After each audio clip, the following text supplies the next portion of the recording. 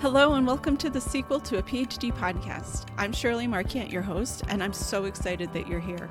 Let's get started.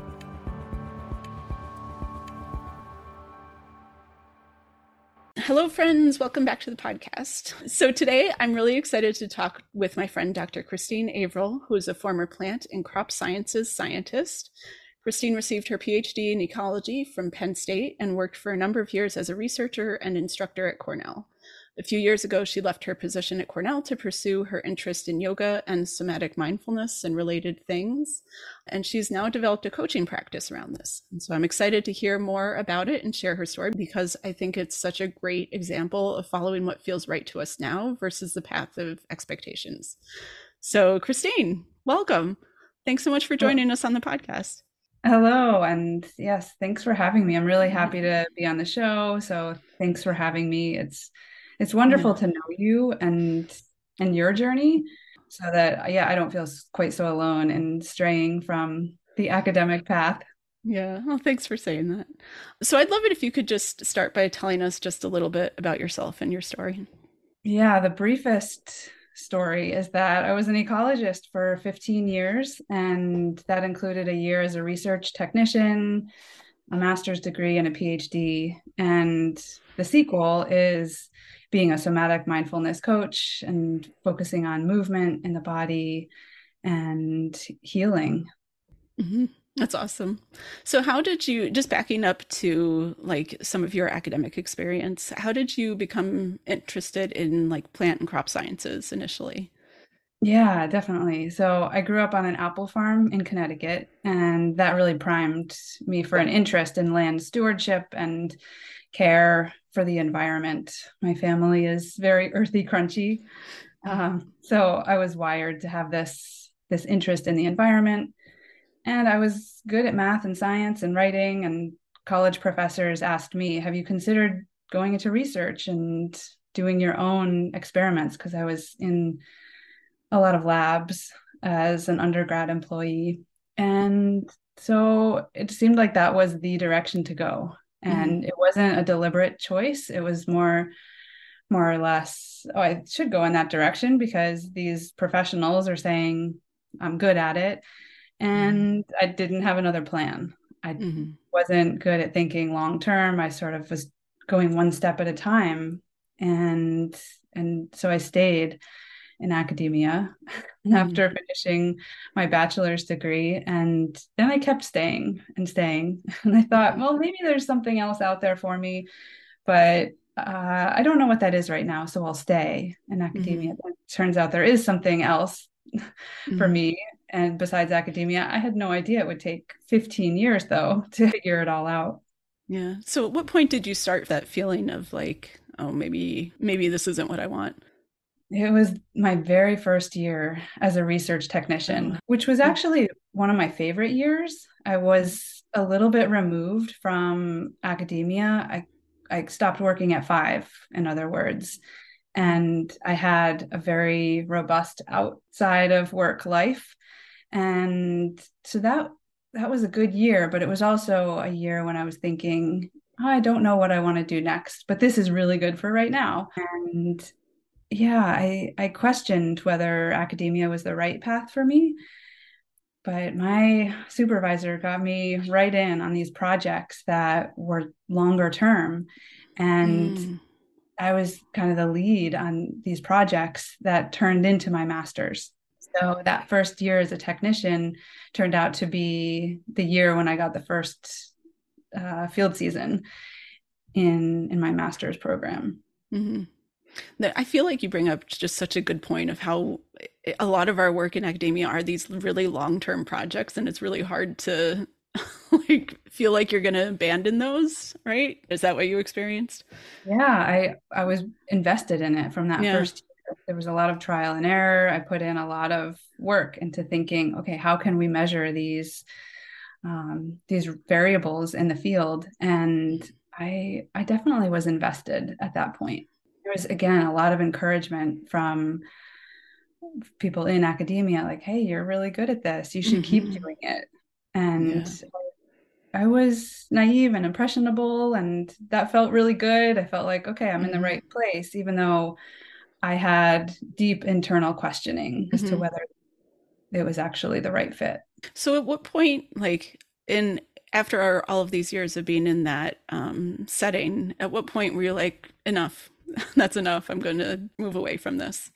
Well, a lot happened in all of those years. You know, with each degree, there's a different flavor to it and there's just a different experience. So I had kids in that time frame and I kept thinking, oh, well, maybe after I have kids, once I have my degree, once the kids are in preschool, there were a lot of stages where I thought, okay, well, maybe if I just give it a little more of a chance, Mm-hmm. it'll work out. So that lasted and lasted, a really long time until it was 2020.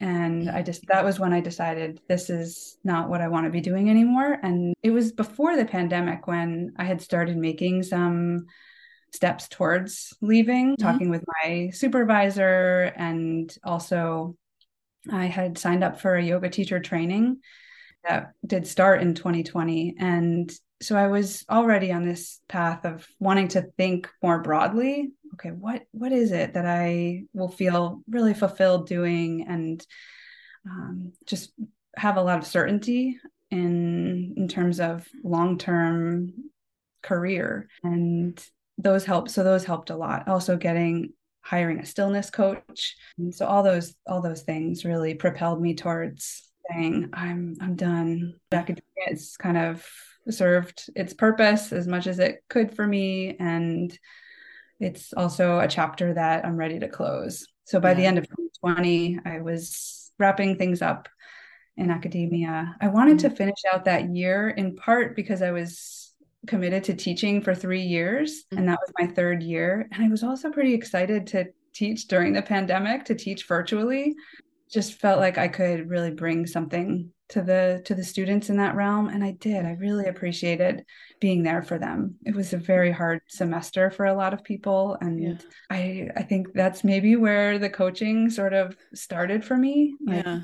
being a mentor and teacher for college students. Yeah. It sounds like that was an important piece for you in terms of your experience in academia. I guess I'm curious about more about what you've been doing in developing your coaching business and what your experience was like in moving away from academia and into all of the coaching stuff you're doing now. Sure. Yeah, I'm finally really excited about what I'm doing. And I had moments of that in academia for sure. I really liked putting together PowerPoint presentations once all of the data was collected and it was time to share the results. And so that sort of communication and design has transferred as far as those skills are useful Mm-hmm. in building a business, building a website, and sort of designing materials to communicate, okay, what can I offer? And it turns out what really worked for me as far as becoming clear in leaving academia was nervous system regulation and somatic mindfulness.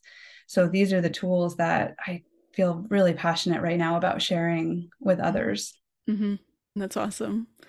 Um, it just in terms of like moving from that like academic background or academic setting to developing your own business, what did you have to learn to start your own business or to move in this direction? It took a lot of confidence that I can be seen. Mm-hmm. And in academia, there's a lot of pressure not to be seen as an individual and instead to present data objectively. And Mm-hmm. in reality, that's not really possible. Like we're always tying our past experiences and conditioning to how we interpret data. But as much as possible, that's not what we want to be doing in academia. So in entrepreneurship, it's a completely different ball game. Like you Yeah. really are trying to brand yourself and come up with really clear marketing messages. Like how can I benefit you? And would you Mm-hmm. like to come on this journey with me?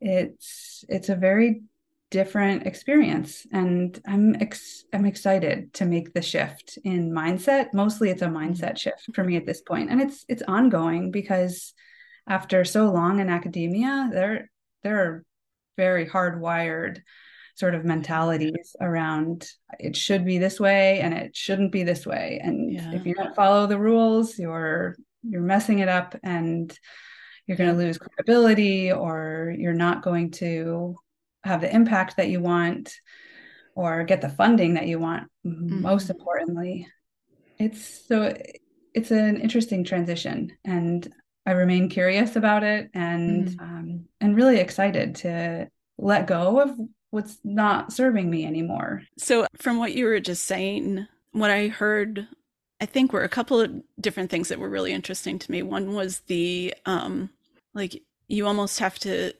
and I see this a lot too, that you have to sort of give yourself permission. There's a permission piece there of like, I'm not going to do what everyone else is telling me that I should be doing. That all of those shoulds that are coming, we have to give ourselves permission to say, I'm not going to do that thing, right? And then I loved how you use the words stay curious about it. And that seems like a really critical element in my mind of like that curiosity, that experimenting of seeing what feels right now. I don't know, do you have any reflections on that? Yeah, well, first Yeah. to your point of shoulding on myself, Mhm. and Uh-huh. I feel like I was an expert shoulder Yeah. after a lot of wiring and conditioning to follow the advice of others. So just on that note, I followed the advice early on to stay in academia because if I didn't, then I might not come back. And Mhm. that was maybe advice I wouldn't have taken if I wasn't Mhm. so used to just listening to others and valuing others' opinions and advice over following my own internal guidance system. So you asked another question. It was we're following what others Yeah. thought. And staying curious. I'm also, like you mentioned, you use the word stay curious. And I really love that as conceptually around staying curious and experimenting. Like we're allowed to experiment. And so I'm just curious what that has meant to you in terms of your experience in, Absolutely yeah. has been such a key part of leaving academia because I didn't have a plan. When I Mm-hmm. left academia, it wasn't because I was going for a different job and I had this clear outline of my trajectory. I really left thinking, okay, well, it hasn't worked to stay in academia and think of Mm-hmm. my next path. Maybe I really need to give myself the freedom and the time to explore what's next. So, from that very first month out of academia, I've been staying super curious. Like, what is the next step for me? Yeah. I don't know. And really leaning into that I don't know mindset at Yeah. first, trying to be comfortable with it, which Yeah. was very hard, very, very hard. And it took a lot of coaching help and yoga and meditation. And I continue those practices.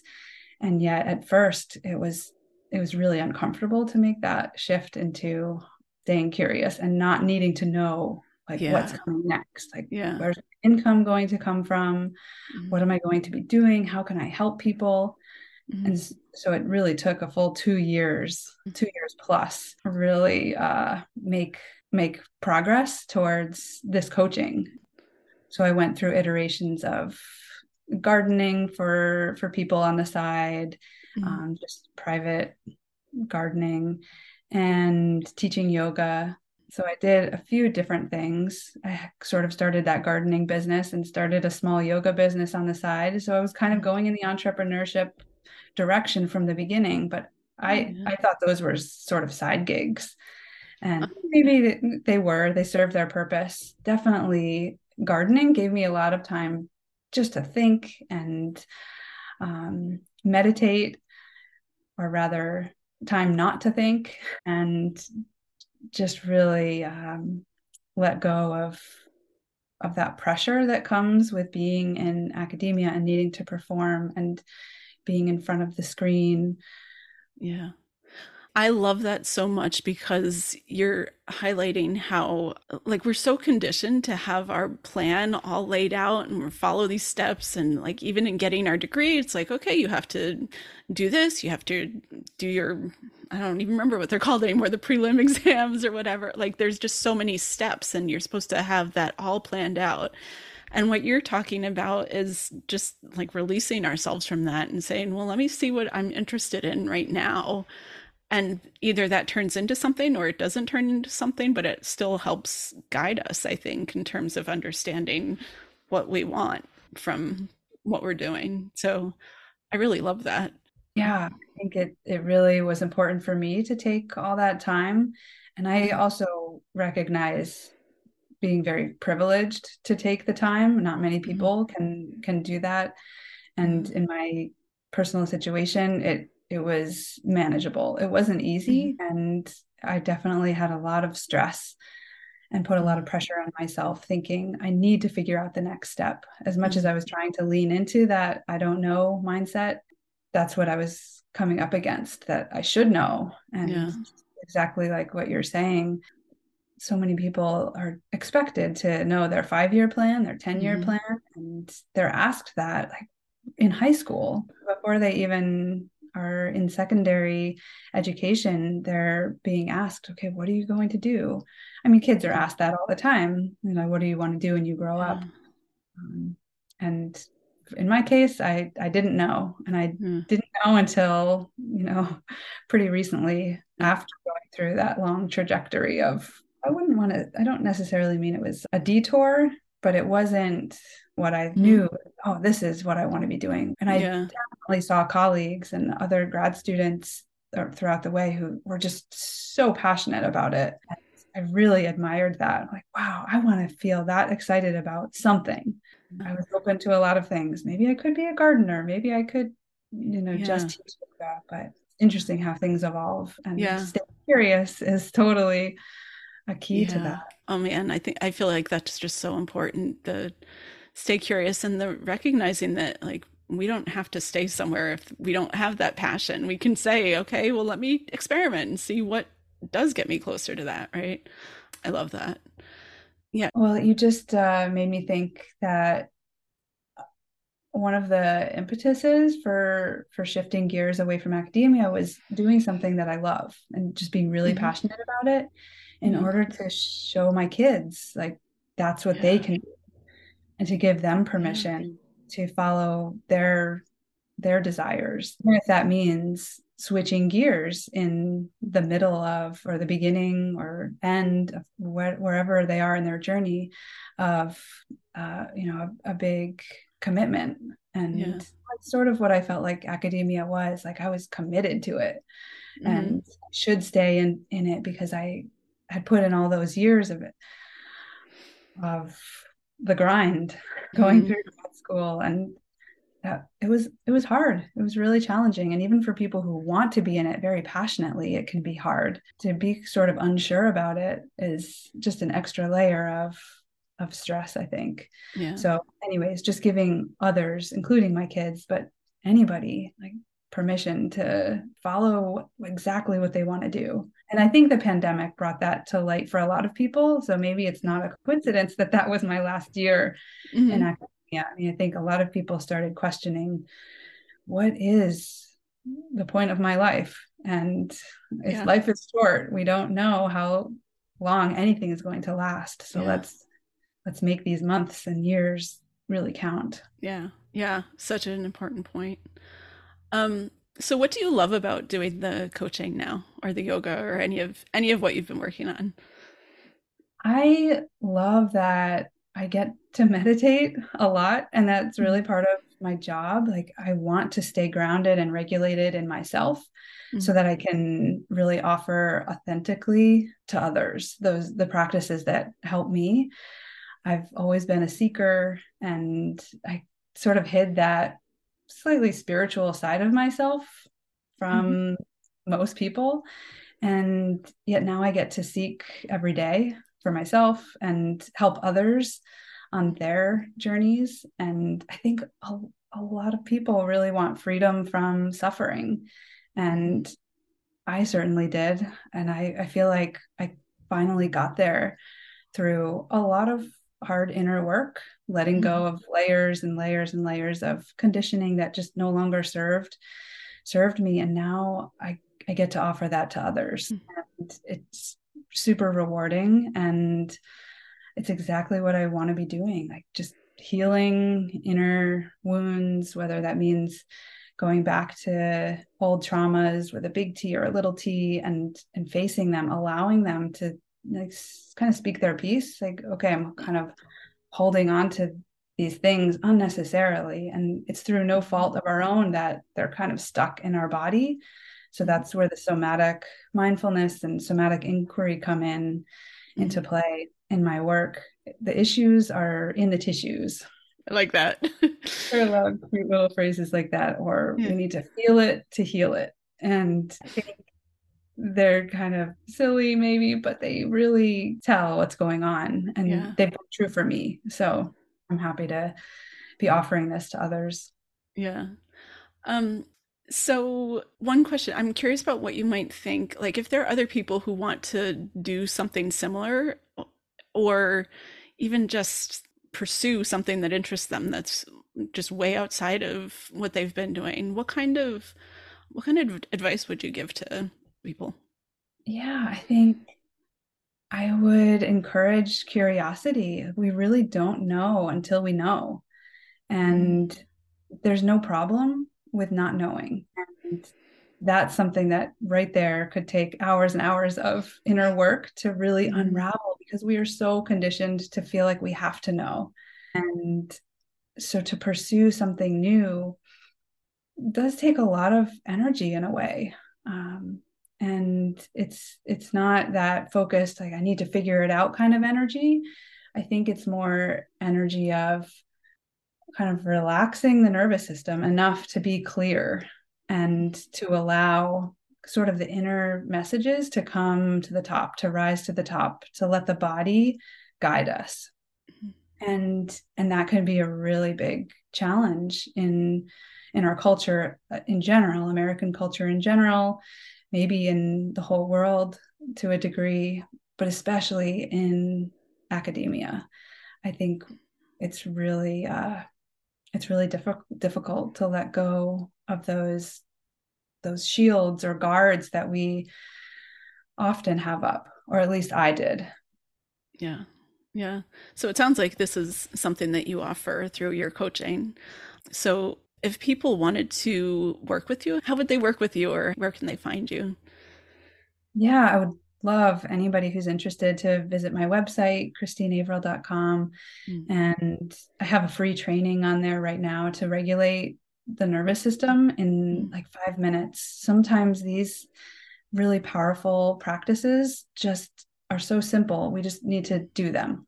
And so I encourage people to try that out, to try this free practice, and anybody who's listening. And I recently developed a new program called Regulate Your Nervous System for Freedom and Purpose, mm. your roadmap to having the impact you want while doing what you love. Love that. And I'm really excited to share that with others. So if somebody wants to join me for 1 hour sessions, Mm, this program will last about 4 months is my expectation for most people, and there's flexibility there too. Everybody's journey is different and mm, unique. mm. And so they can find that on your website, probably. So that's also on my website. Yeah. Okay, yeah. Okay, so this has been really, really interesting. Is there anything you think that we haven't talked about that is important to discuss here? Maybe just thinking that, so while I don't regret any of my path into, through, and out of academia, I think if I had known the practices and nervous system regulation tools that I know now, Mm, I probably would have left academia a lot sooner. mm, Because from the very first year, I was questioning it. And yeah. so I can look back and see, oh, wow, I knew somewhere in my body that this wasn't the right path for me. And I was too scared or uncertain to explore anything else. Mm, And I don't think that would have been a bad thing. Yet my path was my path, and it definitely got me to where I am now, and I'm happy to be here. Yeah. But that advice to stay in academia because you're probably not going to come back. I don't know. I think that might have actually been true for me, and I don't think um, that's a bad thing to just be really sure you want to be in academia by taking a break or just becoming super clear that, oh, this is the program I want to enter. Yeah. I feel like what you're saying is at its core, it's trust yourself. Like if you have these elements of, I guess, questioning, is to just trust that maybe other people don't have the answers for what's right for you, right? Absolutely. Yeah. Trust yourself, trust your intuition. And I would argue that nobody knows the path for you. You're the only Yeah. one that can know what's right. And what's right for you right now might change. So Yes. we get to have that permission to check in again and again. Is this what I want to be doing? Is Yes. this what I want to be doing? And how I want to be doing it? Yeah. Oh, that's so important. I love that. So this has been really, really great. Thank you so much for sharing all of your story with us and what you're working on. I think people can so benefit from what you're offering. So definitely, definitely listeners, go check out her website. I really love how like you just shared a lot of what goes through everyone's mind or people's mind when we're questioning that experience of like, I guess the conditioning and the interacting with that conditioning. So it's just so important. So, yeah, thank you again, Kristine, for coming on the podcast and talking to us. I really appreciate it. I can't wait to hear more about how your coaching business grows and all the great stuff you're offering and how people will benefit from it, because I'm certain about that. For listeners, I'll put her information on the show notes so that you can check it out. And then thank you, everyone, for listening. And thank you again, Kristine. Thank you, Shirley. It was really good to talk with you. Thanks so much for joining me today. If you enjoyed this podcast, I would really love it if you could rate or review it wherever you get your podcasts or share the episode with a friend. Thanks again. Till next time.